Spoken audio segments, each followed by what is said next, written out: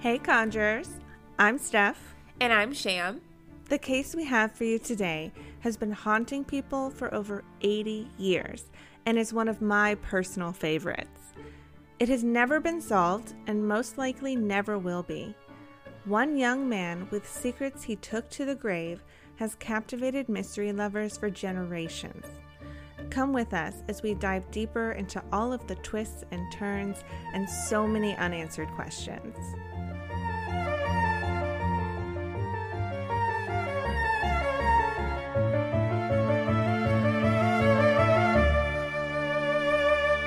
In the early afternoon of Wednesday, January 2nd, 1935, an attractive, well-dressed young man strolled through the lobby of the Kansas City, Missouri President Hotel. He appeared to be in his early 20s, with brown hair, dressed in a nice black overcoat. He had a noticeable scar on the side of his head and significant cauliflower ear, leading the hotel staff to speculate that he might be a boxer or a professional wrestler. The man asked for a room, specifically an interior room away from the street, and it had to be several floors up. He gave his name as Roland T. Owen and showed documentation stating he was from Los Angeles, California. He paid up front for one night and was shown to room 1046, an interior room on the 10th floor, by one of the bellhops. As they made their way to the room, Roland rambled on about the ridiculously high prices for a nearby hotel called the Mulbach Hotel. He complained that he had stayed there the night before, but he couldn't bring himself to continue to pay $5 a night. $5 in 1935 would be almost $100 a night today. Bellhop Randolph Probst found it strange that the man didn't have any luggage. When they arrived at the room, Roland unpacked what seemed to be his only belongings, a hairbrush, a comb, and toothpaste, which he pulled from the pockets of his overcoat. After unloading his pockets, Roland followed Randolph out of the room and left the hotel. Though the man's behavior struck the hotel staff as odd, they didn't think too much of it. After all, that particular hotel hosted a lot of out-of-towners and businessmen looking for some quick late-night company. The hotel staff tried not to get too involved. That is very odd. I would almost assume he's there for a good night with a sex worker. Also, I used to work front desk at a hotel graveyard shift, and if someone suggested a specific room, they were always up to something. Yeah, he definitely seems weird from the very beginning. It sounds like that wasn't that unusual for this hotel, though. Yeah, and then again, he could be perfectly fine and just be the guy that travels light. Girl. The next morning, a hotel maid named Mary Soptic was making her rounds when she walked into room 1046 and was startled to find a man sitting in a chair in the corner with the shades drawn and the lights off, except for one dim lamp. She apologized and started to back out of the room, but he told her it was fine for her to continue, but he asked her not to turn the lights on. He continued to just sit there, staring at the wall. Mary said he seemed scared or worried about something, but she busied herself with cleaning the room as quickly as she could. After a few minutes, Roland stood up, brushed his hair, and left, asking her to leave the room unlocked because he was expecting some friends to be arriving shortly. She did as he asked and left. At 4 p.m., Mary returned to the room with fresh towels, and when she entered the still dark room, she was surprised to find Roland back in the room already and lying on the bed fully clothed. Next to the bed on the nightstand was a note that read, "Dawn, I will be back in 15 minutes. Wait." Mary was a little creeped out by this guy, so she left the towels and hurried out of the room. The next morning, January 4th, Mary went back to room 1046 at 10:30 a.m. to clean the room again.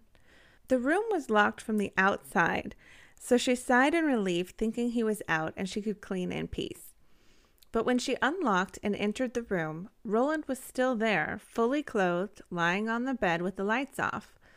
Mary started to clean as quickly as possible, but when the phone rang, she couldn't help but eavesdrop on the strange man's conversation. Roland answered the phone, and Mary tried to seem disinterested as she listened closely to his side of the conversation. Roland replied, "No, Dawn, I don't want to eat. I'm not hungry. I just had breakfast. Then more forcefully, he said, no, I'm not hungry, and hung up the phone. After he hung up, he suddenly seemed to notice Mary. He started questioning her about her job at the hotel. He asked how many rooms she was in charge of. He asked if the hotel is a residential one, and if so, what kind of people lived at the hotel full time. He then started complaining again about the high prices of the nearby hotel that he had previously stayed at. Mary answered his questions and quickly retreated from the room.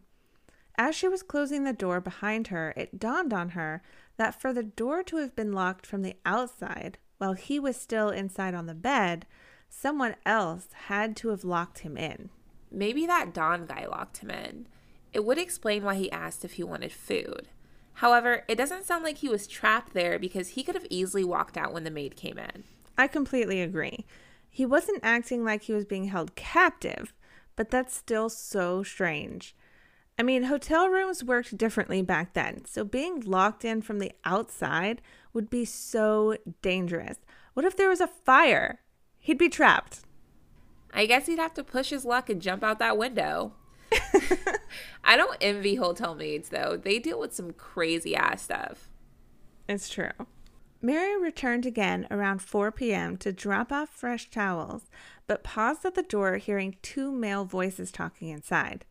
When she knocked, a rough voice she didn't recognize asked, "Who is it?"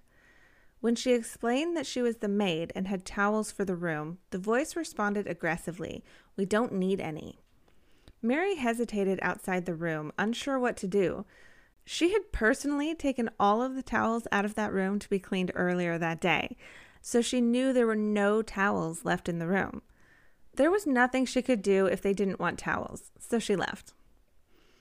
That afternoon, a woman named Jean Owen checked into the hotel after an exhausting day of shopping in the city.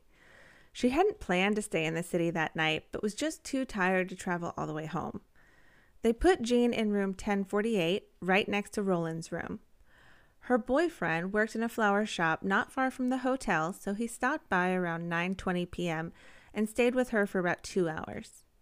The couple heard loud voices, both male and female, shouting and cursing at each other for hours.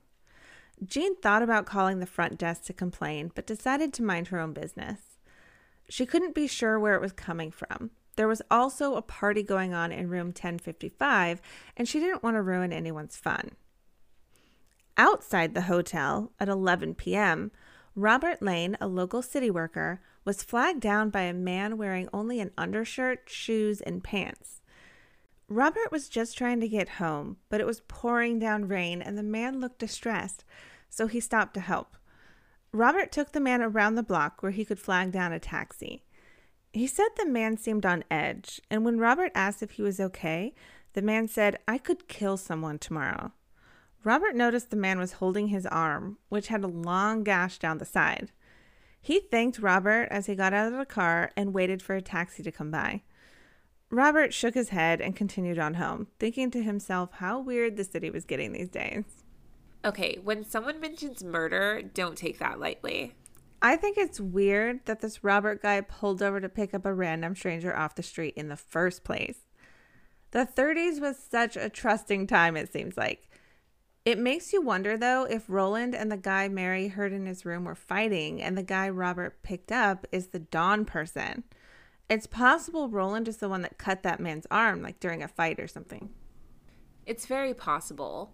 I don't know if I would say anything to hotel staff either, though, unless I heard threats or heard someone being assaulted during an argument. That's true. The night of January 4th was an unusually busy one. Elevator operator Charles Blotcher began his shift at midnight and was fairly busy bringing people to and from the 10th floor for the party happening in room 1055. Early on in his shift, a woman he knew to frequent the hotel visiting male guests in their rooms, he called her a commercial woman, requested to be taken to the 10th floor. She confided in him that she was on her way to a client in room 1026. However, about 5 minutes later, his elevator was called back to the 10th floor, where he found the woman confused because she couldn't find her client, and she wondered aloud whether she had gotten the room number wrong. She said she checked room 1026 and room 1046 just in case, but no one answered either door. She decided to check again and spent the next half hour on the 10th floor before finally going back down to the lobby. An hour later, Charles picked up the same woman again from the lobby, but this time she and another man got off on the 9th floor together. At 4:15 a.m., he took the woman from the 9th floor back down to the lobby where she left the hotel. Only 15 minutes later, Charles picked up the man she had been with and took him to the lobby as well. He told Charles he couldn't sleep and he was going out for a walk. The man left the hotel and, according to Charles, did not return at any time during the rest of his shift that night. Okay, I'm not totally convinced they were up to anything bad. He probably just wanted to go out for the night. It's possible that it was totally innocent. I mean, if she couldn't find her client and some guy buys her a drink in the lobby bar and invites her up, she's not going to turn down the money. I don't know anyone that goes for a walk at 4:30 in the morning, though, but it's possible. I sure don't. So what happened on the next shift? Well, on the morning of January 5th, a new switchboard operator, Della Ferguson, arrived at the hotel just in time for her shift. She began making her morning wake-up calls and noticed that the indicator light for room 1046 was on, suggesting that the phone was off the hook. After a while, she realized that the light hadn't gone off and the phone hadn't been in use, so she called down to the front desk and asked the bellhop Randolph to go ask the guest to hang up the phone. It was 7 a.m. when he got to the room, and despite there being a do not disturb sign on the door, he knocked a few times and heard a quiet voice say, "Come in, turn on the lights." Randolph tried the door, but it was locked, so he knocked a few more times, but no one came to open the door. Frustrated and assuming the man must be drunk or something, he yelled through the door, put the phone back on the hook, and went back downstairs. Over an hour later, around 8:30 a.m., Della called back to the front desk to complain that the phone was still off the hook in room 1046. This time, another bellhop named Harold Pike grabbed the master key and went up to the room himself. He knocked on the door, but no one answered, so he let himself in. With only the light from the hallway to see, he noticed Roland was laying in bed naked and probably passed out drunk. He noticed the bedding around Roland was darkened like it was wet and didn't envy the cleanup Mary would have on her hands. Harold then saw the phone stand had been knocked over. He quietly picked it up and put the phone back on the receiver and left. He noticed the bedding was wet with a dark liquid and nothing sinister crossed his mind? If he thought the guy was drunk, he probably thought he wet the bed and didn't want to have to deal with it. It was probably too dark to see that it was like blood or something. I mean, that's not a normal sighting to see when you walk into someone's hotel room. At least make sure the man is breathing. You've got a point. At around 10:30 that same morning, Della called the front desk to let them know that the phone in room 1046 was yet again off the hook. Randolph agreed to go this time and marched up to room 1046 ready to give this guy a piece of his mind. Randolph didn't bother knocking this time and just let himself into the room. When he entered the room, Roland was within 2 feet of the door, naked and on his knees and elbows, holding his head in his hands. Randolph turned on the lights and looked around the room. Blood was everywhere. The walls, the bed, the bathroom, even the ceiling. Out of instinct, he put the phone back on the hook before running downstairs for help. A few minutes later, he returned with the hotel manager, but they struggled to get the door open. Roland had fallen forward and was now crumpled against the door. They yelled for him to move away from the door, and he was eventually able to scoot far enough away for them to get the door open. Randolph and the manager helped the man to his feet, and only then they noticed he was tied up. They helped him to the bathroom where they sat him on the edge of the tub and called the police. As they waited for police, they realized that he had likely been trying to call for help all morning, but couldn't get any further than knocking over the phone. He should have been helped the first time around. That poor man. He kept trying to grab the phone and just kept knocking it over, and no one bothered to ask if he needed something. Not even once. That's not something you find every day working at a hotel. No way. Sham will tell us all about the investigation into what happened to Roland when we come back. Amazingly, Roland was still alive when the police arrived. As detectives cut the cords from his wrists, ankles, and neck, they asked him who had done this to him. He responded, "Nobody. I fell and hit my head on the bathtub." The detectives knew it wasn't possible. Blood was splattered everywhere. This man had been badly beaten and viciously tortured. Why was he trying to protect the person who had done this to him? They never got another chance to ask, though, because Roland lost consciousness on the way to the hospital and died later that night. When doctors performed the autopsy, they determined that injuries had occurred 6 to 7 hours before he was discovered. That means the crime occurred between 4 a.m. and 5 a.m. that morning, well before the bellhop's first trip to his room. The autopsy showed there was deep bruising on his neck, as though someone had attempted to strangle him. In his chest were multiple stab wounds, including one above his heart, which had managed to puncture one of his lungs. His skull was also fractured on the right side, seemingly from an array of blunt force trauma. It was ruled that he died as a result of his injuries. That's overkill. The several different ways he was attacked really makes it seem like he was being tortured for information or something. Why did he cover for his attacker? He had an opportunity to identify the person to police, and he tried to convince them it was an accident. Seriously? He was tied up and blood was on the ceiling, for God's sakes. Maybe the killer threatened his loved ones? He was clearly terrified of whoever it was. Oh, that's a good point. I hadn't thought of that. What evidence did the police find? Back in the hotel room, detectives were baffled, not by what they found, but rather by what they didn't find. There were no clothes in the room, not even the ones he had been wearing when he checked in. There was no soap, shampoo, towels, or any other amenities usually provided by the hotel. The brush, comb, and toothpaste the bellhop had seen Roland unpack when he arrived were also missing. There was also no knife, confirming that this was not a suicide. What they did find was a necktie, a woman's hairpin, a safety pin, and an unsmoked cigarette, and a small unopened bottle of diluted sulfuric acid, as well as 4 small fingerprints on the receiver of the phone, which police believe had belonged to a woman, but were unable to match it to anyone at the hotel. The Kansas City Police Department started interviewing other guests of the hotel. They started with Jean Owen, whose identical last name and room immediately next to the dead man struck them as interesting. She told them what she heard the night before, and her boyfriend came to the police station and corroborated her account, so she was released. When they didn't get any helpful information from the guests at the hotel, they reached out to the media for help. They asked the press to run the story on the front page the next day, and made it clear they were requesting information regarding the homicide. To confuse this case even further, detectives discovered that Ronald T. Owen never existed. In an effort to contact his family, they contacted the LA Police Department, but they had no resident by the name of Ronald T. Owen. Detectives learned from the bellhop that the man had complained about the prices of the Mulbach Hotel, but no one had checked in under the name Ronald T. Owen. Detectives gave the hotel a description of the man, though, and that's when they learned that at the hotel he had given the name Eugene K. Scott, but the same LA address. Eugene K. Scott was also an alias, but the police discovered that he had also recently stayed at the St. Regis Hotel in town with another man, but both had given fake names to the hotel as well. Police also tried to look into the mysterious Don person, but found nothing. This is so crazy.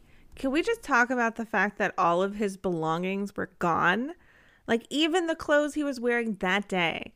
Someone took all of his stuff and all of the hotel amenities, but forgot their bottle of sulfuric acid. Out of all the things, someone wanted him to be unidentifiable, in my opinion. Someone was using him like a puppet. And it turns out he's using fake names. Maybe he's a spy or something. Possibly. And that would explain why he packed light. Maybe someone followed him there and caught him. He definitely seemed to be hiding. This is wild. Kansas City was now dealing with a nameless young man who had been brutalized behind locked doors by a faceless monster. Desperate for any leads they could get, the police took the investigation to the media again, and tips started to roll in. A week into the investigation, Tony Bernardi, a wrestling promoter from Little Rock, Arkansas, viewed the body. He said that the man had identified himself as Cecil Warner and approached him around the beginning of December of 1934 about participating in some wrestling matches. Tony had referred him to another promoter in Omaha, Nebraska. Cecil was just another fake name, and the lead led nowhere. None of the tips called in turned up to be a viable lead. Eventually, 2 new homicides in the city drew detectives' attention away from the case. The mysterious young man's case ran cold. With no name and no way to contact any family, the city made the decision to bury the young man in a potter's grave. His body was laid in a morgue for more than 2 months, and no one had successfully managed to identify him. His body was even placed for viewing at a local funeral home, and more people started reaching out to the police, hoping it was their missing loved one. But in the end, no one could claim him. In a final attempt to inform anyone who may know the victim, the funeral published the details of his funeral in the newspaper, which resulted in a bizarre phone call. Okay. So for those that may not know what a potter's grave or pauper's funeral is, it's a place for the burial of unknown, unclaimed, or extremely poor people who don't have any family that can pay for a funeral. So it's basically just a field where people are buried with a very simple marker, no headstone or anything like that. Well, that's really sad. It's technically a grave for Jane Does. Right. And it's still a thing today. Okay, so tell me about this bizarre phone call. Well, shortly after the announcement in the newspaper, the funeral home received an anonymous call telling them to hold off on the burial, and he would send them money needed for a proper funeral at the Memorial Park Cemetery in Kansas City. The funeral home director agreed, but told the mystery caller that he would have to inform the police about the call. The man on the phone didn't seem to care and even continued on in more detail. The funeral home director asked the man what had happened, and the caller said, and I quote, "He had an affair with one woman while engaged to another. Cheaters usually get what's coming to them." End quote. According to the caller, the 2 women and the caller themselves had arranged a meeting with the man in order to get revenge. Before hanging up, he explained that he needed time to get the money to the funeral home, but he wanted the body to be buried near his sister.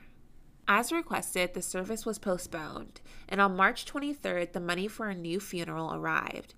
It was delivered in a plain envelope with an address which had been carefully written.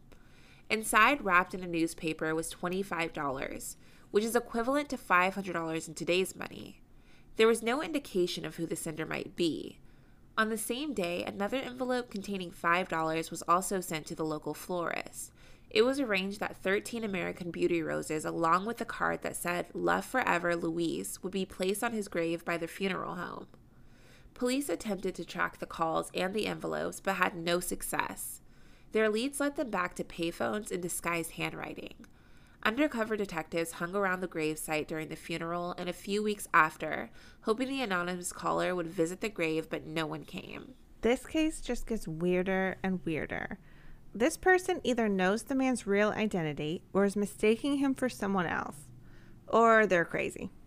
I have a feeling they know exactly who he is. I mean, they had to have seen the sketch of him. Did police ever figure out who Roland really was? Images of the dead man continued to be circulated in national newspapers in the months after his death. In 1936, these images made their way to Birmingham, Alabama, in the eyes of Ruby Ogletree, who recognized the man as her son. Artemus Ogletree was born in Florida in 1915 as one of 3 children. When he was young, he was playing under his mother's feet in the kitchen when some hot grease spilled on his head above his left ear. It left a large scar on his head, and no hair would grow there after that. The family had not seen Artemus since he had left Birmingham at the age of 17 in 1934 to hitchhike to California. He had dreams of becoming a professional wrestler, and Ruby had supported his desire to make his way out west. He kept them updated on his progress and adventures by writing them letters, and they wired him money whenever he needed it. The oddest part for Ruby was that she had received 3 letters from her son in the spring of 1935, but she now knew they were delivered after his death. She had been suspicious of the letters even at the time because they were typed, not written, and Artemis didn't know how to type. She also explained that the tone of the letters was slangy and unfamiliar. The first was received in early 1935 and was postmarked in Chicago, with another arriving a few months later from the same place. The last place she knew Artemis was staying was Chicago, so that at least made sense. These letters claimed that Artemis had decided to make his way to Europe instead. In August of 1935, Ruby received a letter and a phone call from Memphis, Tennessee. The caller claimed that her son had saved his life and after moved to Cairo, Egypt, where he married a rich woman and was thriving in the sun. She stayed on the phone with the man for half an hour while he rambled irrationally on and on. She didn't believe his story, but he did seem to really know her son and had clearly spent some time with him at some point. Wait, he was just a teenager hitchhiking across the country? What did this kid get himself into? He had to have run into somebody and made a bad deal. Someone went to a lot of trouble to convince his family that he was still alive. I have so many crazy theories of what could have been going on running through my head, but I know we narrowed it down, so walk us through it. All right, here we go. What really happened to Roland, Eugene, Artemus, or whatever you want to call him? Theories have run wild over the last 80 years, despite the lack of suspects. I'm going to walk you through a few of these theories, and you can let me know what you think. The first theory is that Artemus was manipulated by a serial killer calling himself Don. It suggested that he convinced Artemus that someone was after him and he was the only one that could help him. This theory would explain why he was switching hotels so often and giving fake names. It also explains why he wanted an interior room on an upper floor and seemed afraid. It would also explain the phone call from Don and how he was locked in the room from the outside, but it doesn't explain why he protected his killer when the detectives asked him who had done this to him. This theory actually made some headway in 1937. New York City police arrested a man named Joseph Martin on a murder charge after he killed a man he roomed with and put the body in a trunk to be shipped to Memphis. Among the several aliases he was found to have used was Donald Kelso. According to the story about the case in the New Yorker, Kansas City detectives matched samples of his handwriting to the letters written to Ruby Ogletree. But in the end, no charges were filed against him for this case. Very interesting. This one actually seems quite possible. And we have seen other cases where serial killers manipulate their victims before killing them. Maybe he didn't give the name of the guy that turned on him because by the time he was talking to the detectives, his head had already been bashed in, and maybe he wasn't thinking clearly. It would explain a lot. Don likely kept him locked in the room, pretending to be his protector, and that's why he would go as far as feeding Artemus. Could have also been a case of holding him hostage by manipulation. This theory is high on the possibilities list. What else do we have? The next theory is based on an anonymous call to the funeral home. If the caller is to be believed, then Artemus was killed for being unfaithful to his fiancée. Less reputable newspapers of the time sensationalized this story as an alleged soap opera. There was no evidence that Artemus was ever engaged, and the person or people that paid for the funeral and flowers never identified themselves, so it's nearly impossible to prove. It suggested that the commercial woman seen wandering around the 10th floor the night he was attacked and the man she came back up with were the killers. The claim that she couldn't find her client and she picked up a new guy in the lobby could have been building an alibi. A woman being involved would explain the hairpin and small fingerprints found in the room as well. This was the media's favorite theory at the time, but still, no one was able to prove it. Okay, sure. This one is possible, but you would think he would have told his mom if he was engaged. He was a teenager trying to become a star wrestler. I don't know. This one just doesn't feel right to me. I find it very odd that she even explained what she was doing to the bellhop on the way to the 10th floor anyways. It's not every day someone in the sex industry openly shares that information with strangers. And one of the letters he wrote his mother would have definitely included him falling in love and the name of his partner. Very true. We have one more, right? Yes. The final theory may seem like a bit of a stretch, but hear me out. Back in the 30s, you didn't pay for your hotel up front. You paid when you checked out. Unlike today where you give a credit card to keep on file when you check in, it was pretty easy to skip out on paying your bill. There was a scam drifters would run where they would give a fake name, stay a few days, then leave the hotel without paying and check into a new hotel under a different name. This would explain why he had no luggage, as it's easier to walk out a hotel without paying if you don't have any bags to give you away. We know that before Kansas City, Artemus spent some time in Chicago because his mother confirms that that was the last place she talked to him. So what if he pulled this hotel scam in Chicago, and the hotel he skipped out on was owned by the mob? In the 30s, the mafia was still very active in Chicago. Al Capone had already been arrested, but Frank Netti wasted no time in taking over. Frank wouldn't have been able to let some kid pull one over on him while he was still building his name as the new boss, so maybe he sent someone after Artemus. The Chicago mob was known for creative uses of sulfuric acid, which, if you remember, a bottle of sulfuric acid was found in the room after the murder. Police even considered this theory because Don is a common nickname for a mafia boss. Maybe Artemus was trying to work out an arrangement, but wasn't able to pay, and they made an example of him. This one is totally out there, but I love it. It's got all the makings of a great movie. Honestly, I'm surprised no one ever made a movie off this case. This one's wild. I think people were just fascinated, though, by the mafia at this time and ran with it. Yeah, maybe, but it's still fascinating. Did any other evidence ever come to light over the years?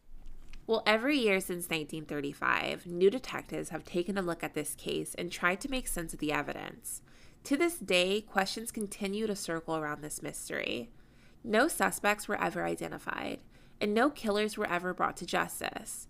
In 2003, John Horner, a local historian at the Kansas City Public Library, received a call from someone who said that they had been helping to clean out the belongings of an elderly person who had recently died. They claimed to have found a shoebox filled with newspaper clippings and letters related to this case. According to the caller, there was something else in the box that had been referenced in the original newspaper articles, but they didn't say what the item was. Police were never able to track down the anonymous caller, and the mystery remained. What was he running from? Who is this mysterious Don person? Why did someone try to convince his mother that he was still alive and well? Whoever he was, and whatever he had done, Artemus Ogletree died a horrible death that he didn't deserve. After so long, this case is unlikely to ever be solved. Justice for what was done to Artemus will never be served. This case has fascinated true crime enthusiasts for generations and will continue to do so for generations to come. We would love to hear some of your theories. You can contact us through our website, crimeandconjure.com. No crime should go unpunished, and every victim needs to get the justice they deserve. Cold Case Investigative Research Institute assists families and law enforcement with unsolved homicides, missing persons, and kidnapping cases. This one-of-a-kind band of all-volunteer crime fighters are students and nationally recognized experts, such as profilers, detectives, crime analysts, prosecutors, and crime scene investigators. Their main goal is to find justice for cold case victims. They are driven by genuine desire to use knowledge, talents, and skills to find justice for victims and aid law enforcement in solving cold cases, where the perpetrators have eluded the long arm of the law. To learn more or get involved, visit coldcasecrimes.org. To view images, information, and sources from this case, visit our website at crimeandconjure.com. Research and writing for this episode was done by Stephen Sham. Editing of this episode by Denver Fortner Productions with music by Jordan Elena. Be sure to check out our Instagram at Crime and Conjure Podcast for our question of the week. Steph, what's our conjure tip of the week? Today we want to talk about muscovite. This is a mystical stone with a strong ability to stimulate awareness of the higher self. Used in scrying, this visionary stone links to the highest spiritual realms. Your mental capacity can become more clear and even expand when working with this crystal. It's also believed to activate many unique psychic abilities. It's said that muscovite can allow your brain waves to ascend and attune to the energies of the gods and reach higher dimensions, accessing endless knowledge of yourself and the universe. Wow, they should have used one of those to solve this case. All right, Conjurers, this episode wraps up Season 2. We want to thank you so much for supporting us on this journey by listening weekly, leaving reviews, and even engaging with us on social media. We'll be taking a bit of a break, but please check back in with us this summer for Season 3, because we'll be bringing you all new chilling cases you won't want to miss. Until next time, stay vigilant, Conjurers.